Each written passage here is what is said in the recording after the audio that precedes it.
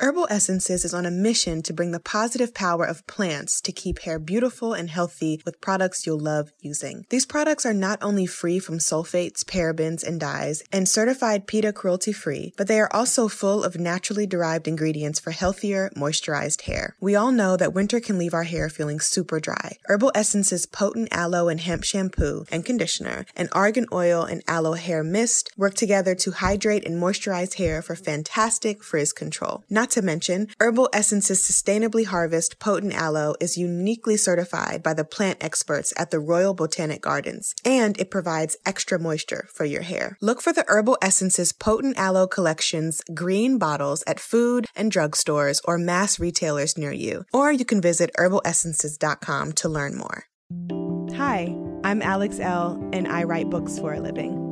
The Hey Girl podcast was created with sisterhood and storytelling in mind. Hey girl. Hey girl. Hey girl. Hey girl. I'll be sitting down with some phenomenal women to discuss love. I believe we grew distant out of love of some type, like, I don't want to hurt you. Loss. Really don't know what's going to trigger that feeling of grief in any moment. And a topic very important to my work, self-care. Freedom is self-care. It's not about pedicures. It's not about clothing. It's not about trips. Join us as we journey through sharing together.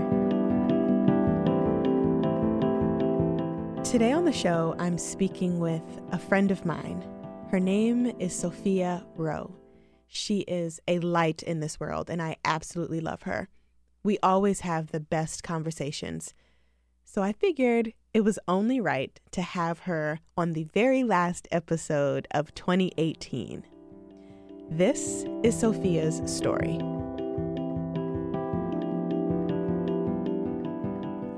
Hey, girl. Hey, girl. Sophia, we are doing this. I know. I'm so excited. I would love for you to give the Hey Girl listeners a little bit of info about who you are and what you do. Awesome. So I am a chef by trade, first and foremost, but I'm also, I feel like I'm a resource for people, whether it be trauma related, whether it be health stuff, whether it be sustainability, it's kind of my job to keep learning. Mm-hmm. So I really call myself a chef and a resource to people. I love that. So I want to just chat with you today about a little bit of everything, your passion for food, your upbringing, and how you've grown from the trauma and your experience, and what all of that has taught you about community and sharing yourself and your story and not living in silence. So let's start from your love of food. When did you decide that food was where you wanted to build your career? Well, food for me started super young. It is sort of so I grew up without a father figure. My father died before I could meet him. And my mom to this day is a substance abuser. So I really was I saw a lot of really wild kind of stuff when I was growing up, because my mom was young. She was 19 when she had me, and she was just partying and doing her thing. And I think that some of the best bonding moments I had with my mom were food. So she didn't cook much. She didn't cook often. And when she did, it was like a grilled cheese and some pasta, right? It's real basic. But I watched her really intently. And it was sort of like the one time I saw her doing something that felt to me like mothering. She never really put me to bed. Sometimes I really have very vague memories of even showering. I remember kind of bathing myself and putting myself to bed whenever I got tired. But I do remember the feeling, how good it felt for my mom to put food in a bowl for me and give it to me with a fork. That was real solid, And when my mom even, to relate it into sort of story terms, she would come home and she'd be hungover, or she wouldn't feel well, and I would make my mom some toast or some tea, and the look on her face, oh, thank you so much. It was really sort of wow, my mom really loves me when I do this for her. And I really love my mom when she does that for me. So food became a really important sort of love language for me extraordinarily early, very, very early. So my earliest memories. In terms of food for a living, I really didn't know I didn't know what I was going to do. My childhood was pretty tumultuous. I was in college. I was like a music major. I was like a band geek. I had no plans to do food. I had to, I tore my ACL. I was horrible at every single math class that had ever lived and has ever been. So I couldn't, so I, I lost my scholarship. I flunked out of college, and then I lied and said I knew how to use a knife to get a job at a Vietnamese restaurant. Wow. I quickly found out that I, in fact, did not know how to use a knife. But let me tell you, if you ever want to learn how to use a knife at a Vietnamese restaurant, it's a great place to start. So I did that, and that was it for me. I was like, man, I love doing this. I think I can do this. I mean, that was sort of like, I don't even really think I need to go to college. Like I already loved the idea of food. I'd cook for my friends in high school. Like it was really kind of, I don't know, it was kind of something I fell into, and then I got obsessed with food. Then the pendulum really, really, really swung the complete other direction, and I was like, music, what? Friends, what? I just wanted to cook. So that's kind of like the beginning of it all. I mean, where it went from there is another crazy long story, but I didn't always think I was going to do food, but I have always had a solid, great love language relationship with food, for sure. So for a while you were a private chef, and I do want to dive into that a bit and just explore how that career path in the food industry not only molded you into the woman and person and nurturer that you are today, but also taught you about community and self-choosing, because you're no longer in that space. And I would love to just kind of feel you out about that. And what was that like for you to go shopping for a family and make them these healthy meals for the week, but also it be really kind of rooted in privilege and access that a lot of folks will never be able to experience? Oh, I mean, honestly, I remember at the beginning thinking like, this is cool. Like this is a chef's dream. This is where I'm going to make the most money as a chef. Yeah. Like this is amazing. I get to work for this like rich white family who thinks I'm really cool, and like who really loves my food. And, I had done sort of private stuff and catering, right after I'm also a culinary school dropout, which I also think is funny. But after I dropped out of culinary school and I was in California and I moved back to Florida, I started kind of like, hey, I'm this younger girl and I know a lot about food and I know a lot about healthy food. So I sort of became kind of known for that girl that like is going to ride around on her bicycle and like, deliver really healthy, cool meals to the people that can afford them. And the only people that can afford me at the time for like the actual service that I was doing were typically white people or that was just the space. Yeah. And I never felt comfortable, but I needed the money. Like it was just this thing. Like I worked in the service industry. Right.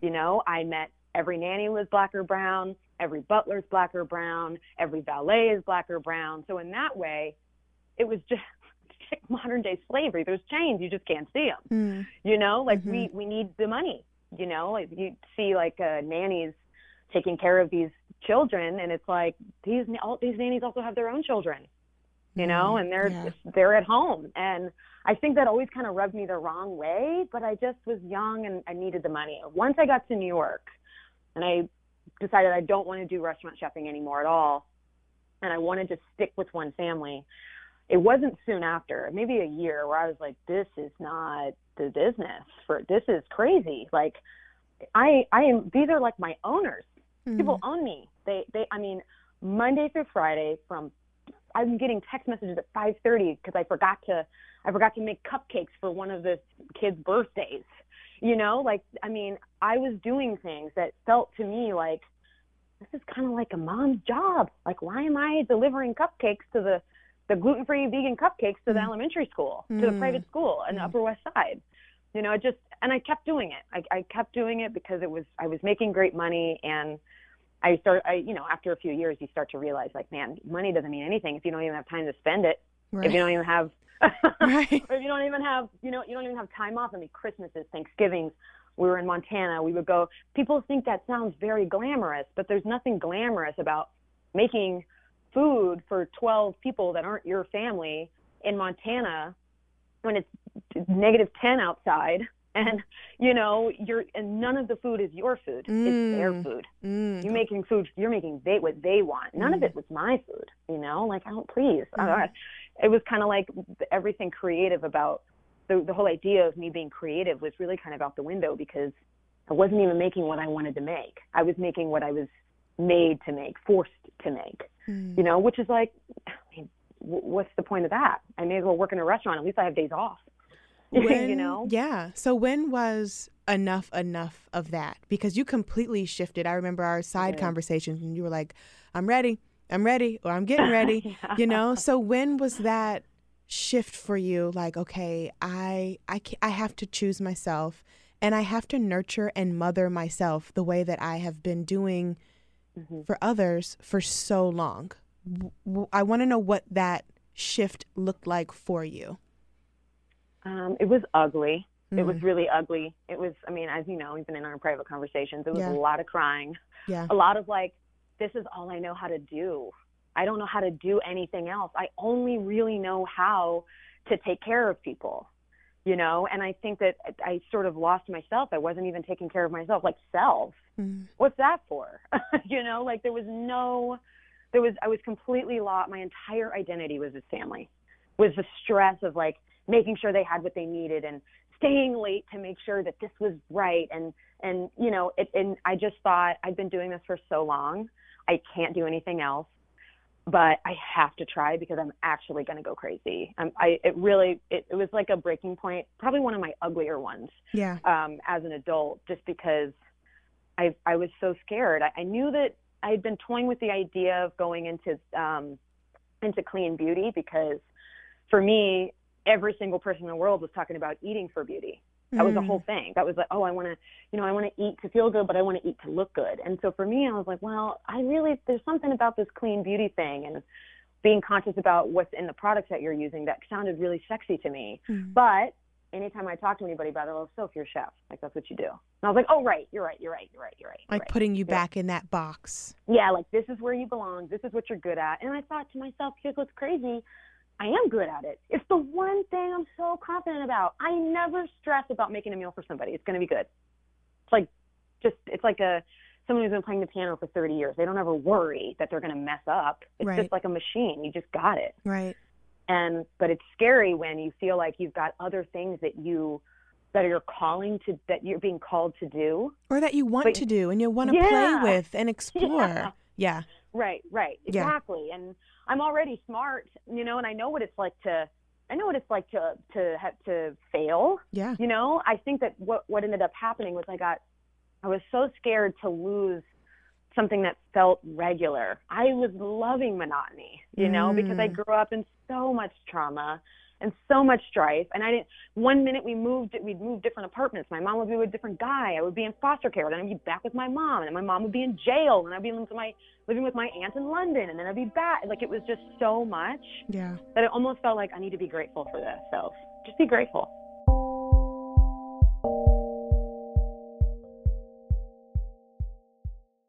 Herbal Essences believes in plant-based beauty. Their potent aloe collections are sulfate-free and paraben-free, and instead infused with real botanicals with the indulgent scents you know and love. They are on a mission to bring the positive power of plants to keep hair beautiful and healthy with products you'll love using. We all know that winter can leave our curls feeling super dry. Herbal Essences' potent aloe and mango shampoo, conditioner, and curl cream work together to hydrate for moisturized, defined, and long-lasting curls. Herbal Essences sustainably harvest potent aloe is uniquely certified by the plant experts at the Royal Botanic Gardens, Kew, and it provides extra moisture for your hair. These products are not only free from sulfates, parabens, and dyes, and certified PETA cruelty-free, but they are also full of naturally derived ingredients for healthier, moisturized hair. Sound intriguing? Look for the Herbal Essences Potent Aloe Collection's green bottle at food, drugstores, or mass retailers near you, or you can visit herbalessences.com to learn more. I recently started wearing a new bra by Third Love, and I absolutely adore it. Did you know that breast shape matters when you're finding a good fit? I didn't. Third Love uses data points generated by millions of women who have taken their Fit Finder quiz to design bras with breast size and shape in mind for a perfect fit and premium feel. I found the Fit Finder quiz really helpful when I was picking out my Third Love bra. I didn't know I was wearing the wrong size for so long. I think what's really awesome about this is that over 12 million women have taken the quiz to date, and it's actually a pretty fun experience. I answered a few simple questions and I found my perfect fit in about 60 seconds. Third Love offers more than 70 sizes, which is more sizes than most other brands, including their signature half cup sizes. Not only that, but Third Love is convenient. You can skip the trip to the mall, find your fit with their online fit finder, order, try it on at home. No more awkward fitting room experiences. What really sold me on Third Love was the 100% fit guarantee. Every customer has 60 days to wear it, wash it, and put it to the test. And if you don't love it, you can return it. And Third Love will wash it and donate it to a woman in need. Third Love's team of expert fit stylists are dedicated to helping you find your perfect fit. Fit stylists are available every day to help via text, chat, or phone.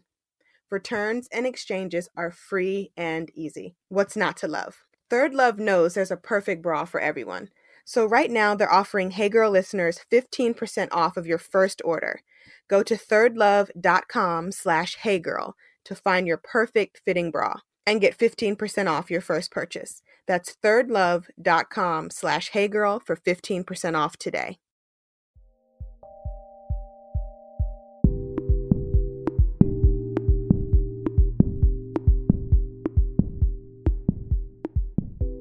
One of my clients, she's trying to make this shift in her career. And she's like, but then I feel so guilty about trying to make this shift because I'm already set. I have this career. I have this salary. I have a nice home. I have a loving partner. And I still want more. Like, how dare I?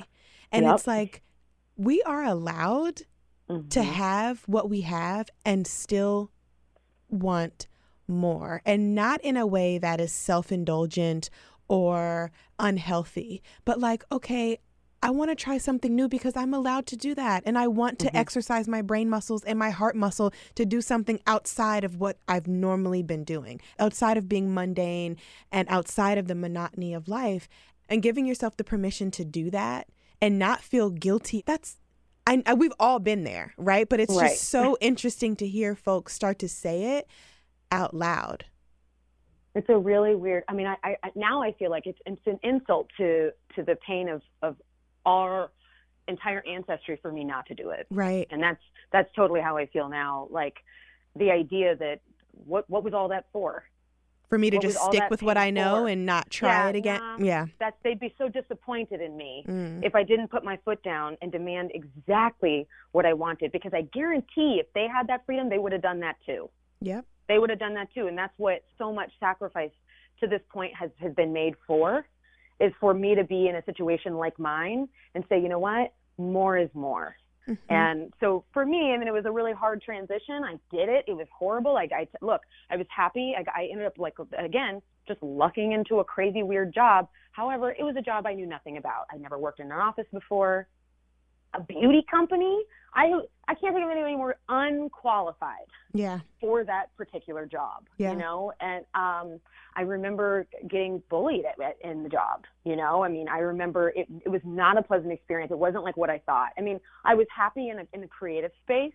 I was able to exercise a different muscle, but it was not in any way, shape, or form what I expected it to be. But what it did do is it did prepare me and ready me for the idea that I can still do things that feel scary and succeed just because I did it. I've already succeeded because I did it. Yep.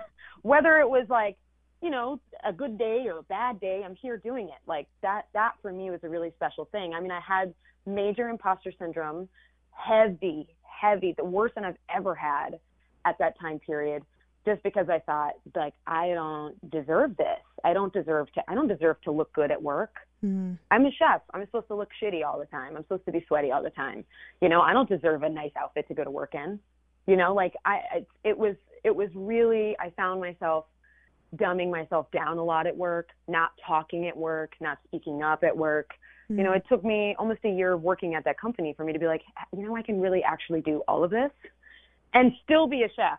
And I think still that was a big moment too. Yep. And I thought, Alex, I remember someone at work saying to me, who now we're very actually close with, she's like, yeah, you know, so it's fine. Like, you don't need to, like, you're a chef, you know, like, you're just like, everybody here knows that you're like not like totally serious. Like, you're not going to like do this for your career. So like, it's fine. And I remember being like, okay, but like, am I still a chef? Like, I was like, well, this person just told me I was crappy at my job. And now I don't even make food anymore. So what is my life? Like, right. What did I do? I made the biggest mistake. I remember walking out and walking all the way from the west side of New York City to Bowery, to the Lower East Side Whole Foods, buying the most expensive piece of fish, the most expensive bottle of wine that I could afford, and I couldn't really afford much then because I, you know, was taking so much less money, starting over basically at like 28 years old. And I went home and I made myself the sexiest, most amazing meal for one, to remind myself that I do know, in fact, what I'm doing. And I do know how to feed myself. And food is not just what you eat, you know? So I just had to sort of I just needed to press the restart button on my confidence, you know? So I love that. I remember you telling me that story, and it just reminded me of how kick-ass you are. And like, okay, yeah, I feel like this, but I'm going to just remind myself who's the boss, right? Yeah. And also it gives us this sense, like if we're able to soothe ourselves in that manner, that is where we learn what self-love is. You didn't, you know, go home and loathe about it. I mean, there have been plenty of days where I think both of us have gone home and like just been in self-loathing. But instead, it's like you pull yourself up, you go get your fish, you go get your wine, you go in your kitchen, and you have your meditative process of cooking and feeding yourself and mothering yourself and nurturing yourself the way you know how to do it, and reminding, like, I can be this and still be that. I can have that and still have this. And just living in that, every time. And living in that duality and in that truth. Because oftentimes as women, we're put in these boxes, and it's like, if we even put a thumb outside of the box, it's like, I'm an imposter. Who am I? I belong in this box. You know? Totally. It's real. And it's a real life cage that you can viscerally and physically feel sometimes if you let yourself be in it. It's like, it's a really crazy thing. I mean, I literally remember the feeling of like I wake up short of breath even. Like I wasn't even letting, you know, like I wasn't even letting myself fully like expand. Yeah. You know, and so I think that to me is the closest I've ever had to like a panic attack. Yeah. You know, like that idea that like, what is this life? Is this even me? Is this even, you know, and I think that that's just how crazy you can make yourself trying to do something that is not, that it's just you've outgrown. It's like the idea of like walking around with pants on that are too tight. Why would you do that?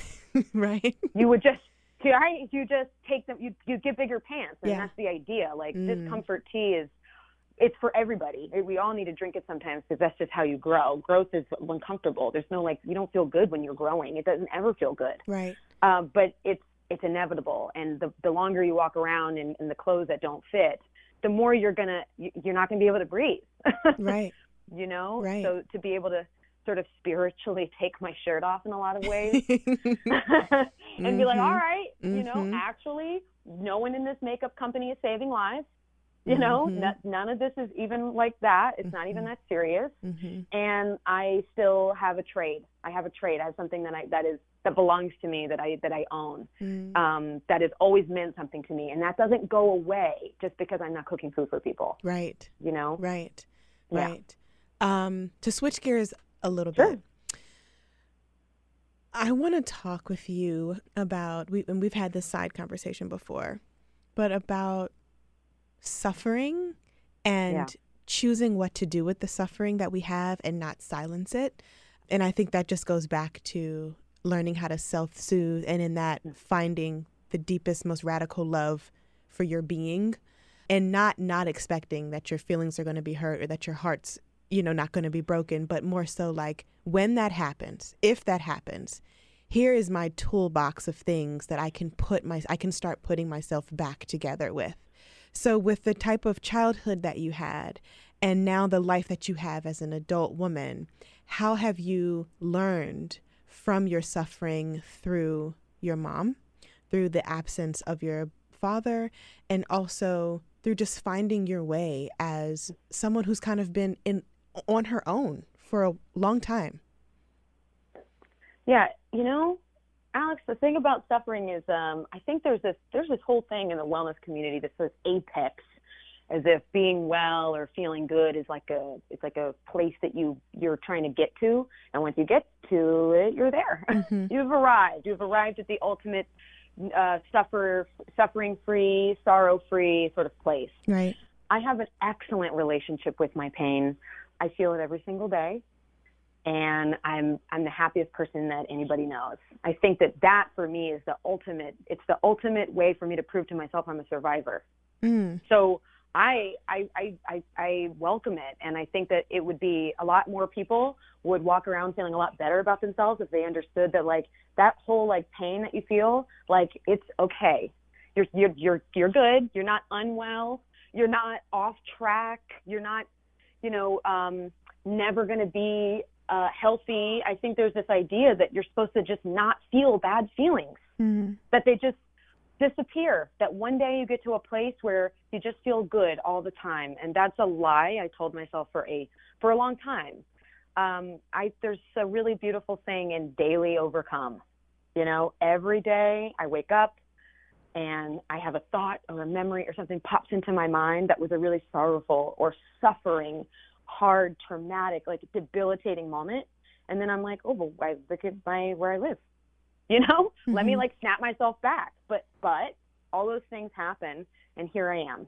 I am totally here.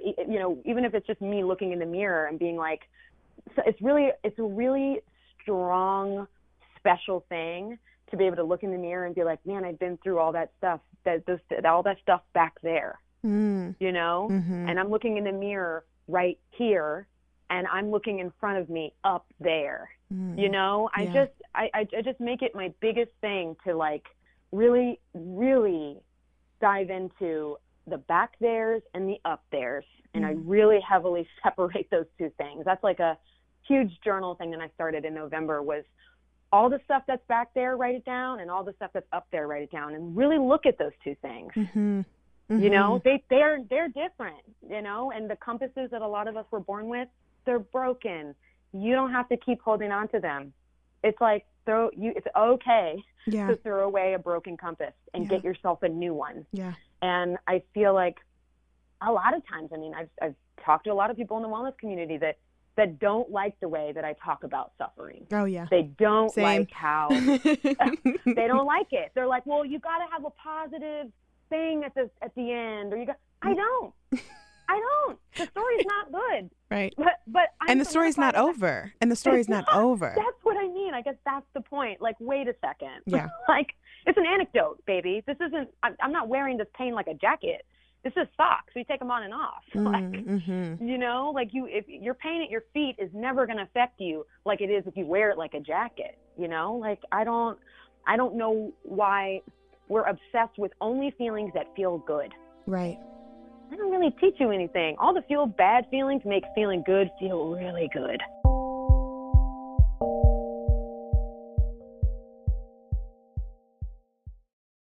Do you love discovering new products? Are you a beauty and fashion maven constantly on the hunt for the next best thing? Ever read about or spot something online that you've always wanted to try but never have? Then you might love FabFitFun. It allows women everywhere to discover new products, as well as including rave review and must-have brands that you know and love. It's like Christmas 4 times a year. Stumped on gift ideas? FabFitFun is also a great gift for someone you love. You can surprise your mom or sister with this awesome summer box packed with great items. Do you have a daughter who's going to college, maybe? Or a friend who's a new mom? FabFitFun is an awesome care package. My last box came with this beautiful lotus towel. It was blue and it's shaped like the flower, and it has a gorgeous design in the middle. That's something we've been laying out on the deck and relaxing on for a few weeks now. So what I love about FabFitFun is that they offer full-size products, no samples of anything. Every box is guaranteed to have over $200+ in retail value. The summer 2019 box has a total retail value between $269 to $467. That's fantastic. Treat yourself with items in it such as the Sutra Professional Mini Travel Blow Dryer, the beautiful Vicks Paula Lotus Towel, or the West Elm Indigo Tie-Dye Bowls. Many of the products' individual value is more than the entire cost of the box. You can customize your box by choosing some products and some add-ons with each one. Or you can be surprised. It's great for discovering new brands and new products. What a better way to shop. I'm looking forward to my next box because they're always so different and packed with things I can actually use. I like to share the items in my box with my 11-year-old. She's really into skincare these days. We recently got a clay mask and a foot mask and a body scrub. She loves them all. The FabFitFun 2019 summer box is on sale now. So sign up for FabFitFun today. These boxes always sell out. You can use my code HeyGirl to get $10 off your first box. All you have to do is go to FabFitFun to sign up and get started. Use promo code HeyGirl to get $10 off your first box. That's over $200 for only $39.99. Go to fabfitfun.com and use my code HeyGirl to get $10 off your first FabFitFun box.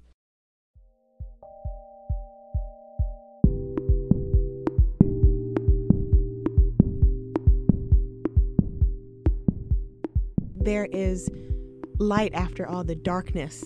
And that's something I've been talking with my clients about recently is, yes, address your fears, but also, yes, address the possibilities. So we'll do a T-chart where there's fear on the left and possibility on the right. And we look at everything in the face for face value, right? It's like, okay, yeah, I'm scared to death of this.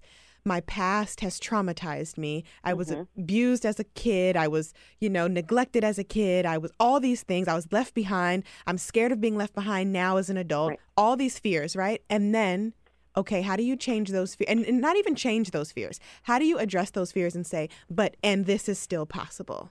But I'm still, you know what I mean? And that and still, girl, it's a life changer. It really is. And it really is. And there's no right or wrong way to walk alongside your suffering. And the goal, I always tell I tell my clients and I tell myself, the goal isn't to silence the suffering. The goal is to address it and say, hey, if you want to sit right next to me, you can, but you're not about to, take charge on this drive. And I'm going to address you and I'll talk to you and I will look you in the face, but you're not going to ruin my life. And for so long, I walked through life that way, just feeling like I was always going to be scared and rejected and mistreated and not good enough and not brave enough. And it's like, okay, that's your suffering talking. What is the truth? What do you know to be true? And the truth is addressing the suffering for what it is and then walking with it and saying, and still I'm deserving and still I'm worthy. And I might be scared, but I'm also still resilient. Still. I love that word still. I mean, look, we're all a book, right? And the crazy thing about it is the book has got so many empty pages because we're still living. Right. For some reason, we love to just bookmark those really yucky pages. Right. And we keep it in, like watermarks, and we've got bent edges, and we just, it's like we eat over those nasty areas of the book. Every night, every day, we just wake up and go to that same few pages that just doesn't feel good. Yeah. It's like, I feel like it's 2018, 2019. This book is not done. Mm-hmm. This book is not done. And I just feel like it's great. I really love living right next to the page that's not written yet, and I love going back and flipping through some of the things that I've been through that solidify me as a survivor. But now I'm thriving, right? Yep. Because I don't even know what tomorrow is. Right. So I think that it's okay to not try to block all that stuff. I think that that's the suppression. That's the dangerous game to play that I feel like a lot of people are doing. They're trying, I'm fine. I mean, I'm like, yeah, you're not. Yeah. Yeah. So it's a way easier game to sort of open up and say, like you said, these are my fears. I love that place. Because the whole idea of pretending like it didn't happen and pretending like you're fine, that is a slippery slope. Yeah. And it's dangerous. And it's dangerous. And it's emotionally dangerous for our well-being and our self-care. It just is. And totally.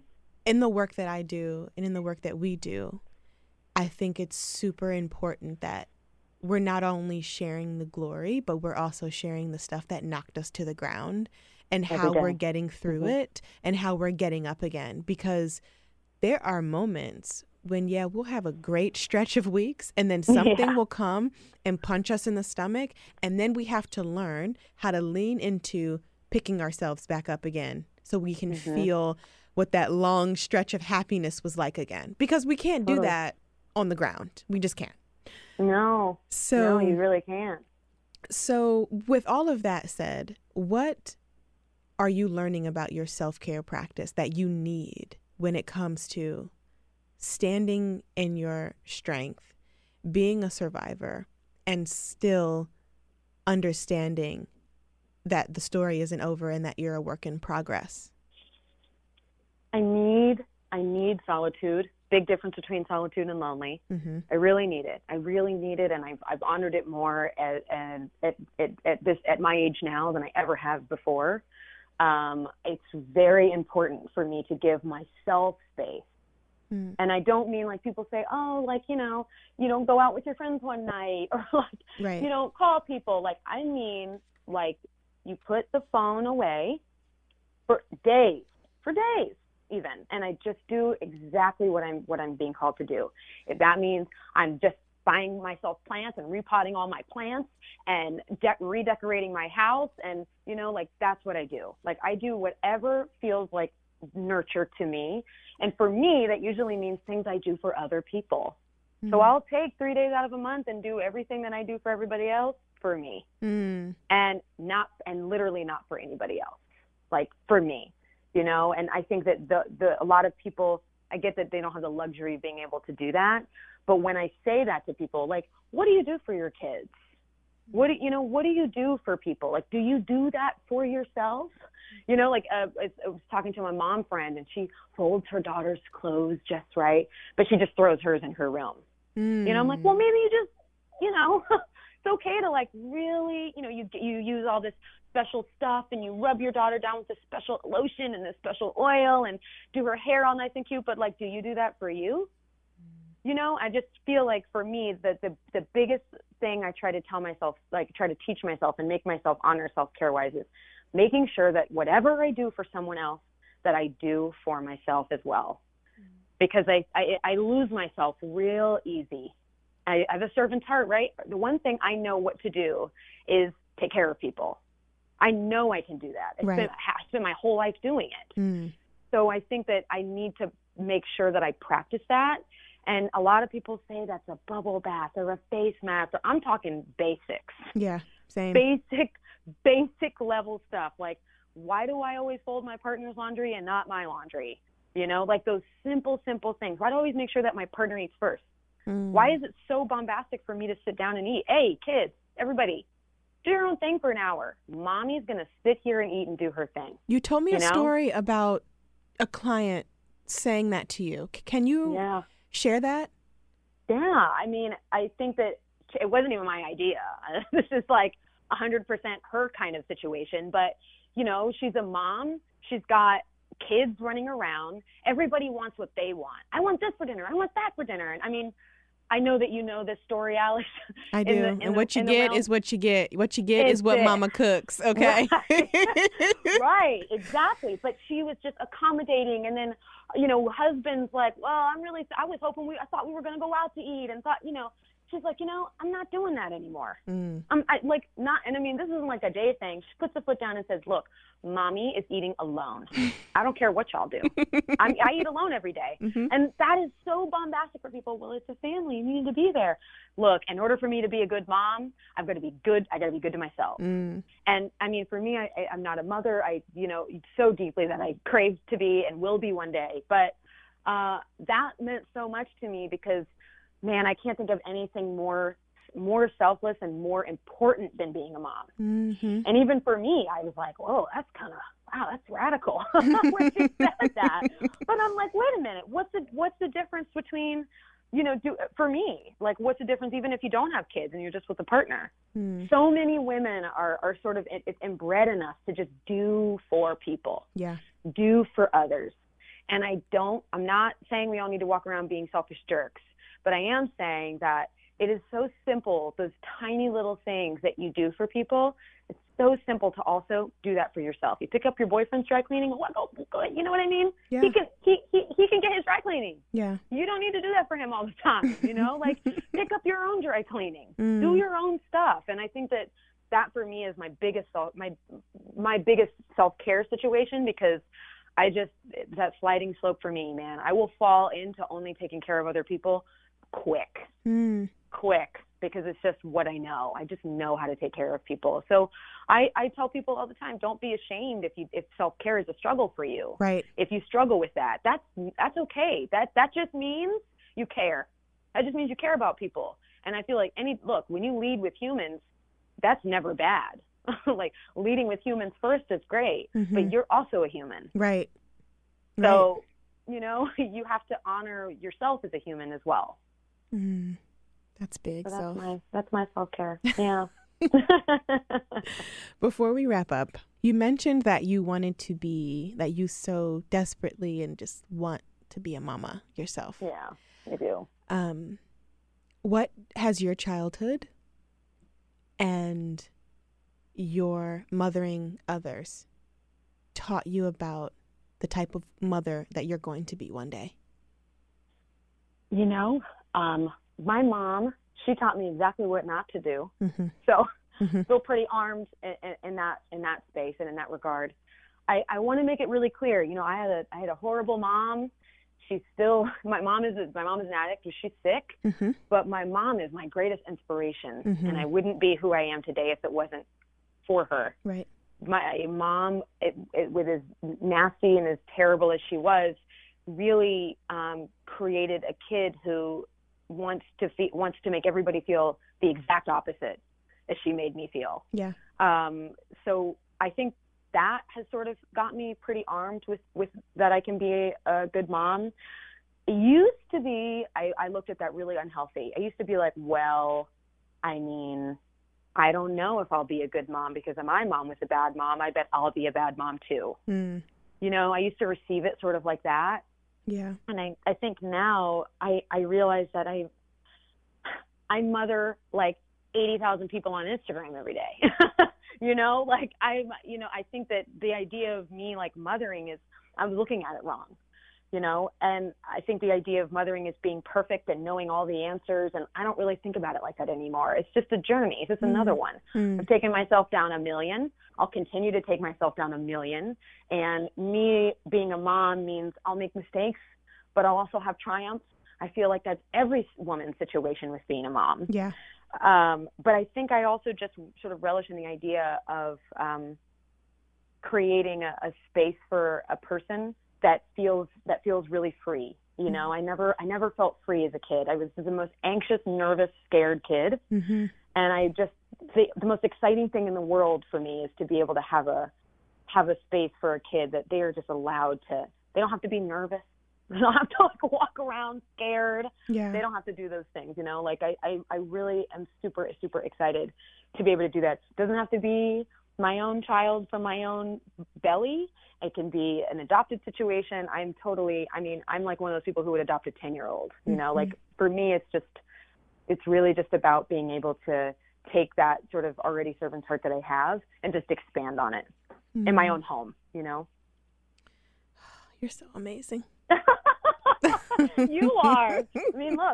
Not everybody, there's a lot of power in making a claim and saying, I don't want to be a mom, or I do want to be a mom. And, yeah. I definitely do. And it's, kind of sooner rather than later, but whatever, we'll take it when we get it. Yeah. But, yeah. That's just my story, my narrative when it comes to that. Yeah. That's probably the only thing I think of that I don't openly share. Everything else I'm really, really, really open about. But it's even for me who keeps myself open book and talks about some of the hardest things I've ever experienced, the hardest tragedies I've ever experienced. I'm still blossoming. I'm still getting to where I'm open about talking about my trials and tribulations when it comes to wanting to have a baby or trying to have a baby. Yeah. You know, and I think that that's part of it too. When you think about self-care, it's all about when you're ready. When you're ready. Telling your story, there's no, like, it's not a race. Yep. You know, so my story writes itself in the proper time. And look, time's only real when you're baking a cake anyway. So, you know. So that's that.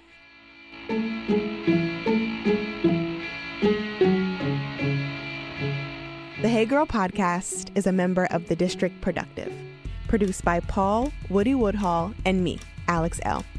Music by DC's own Kokai.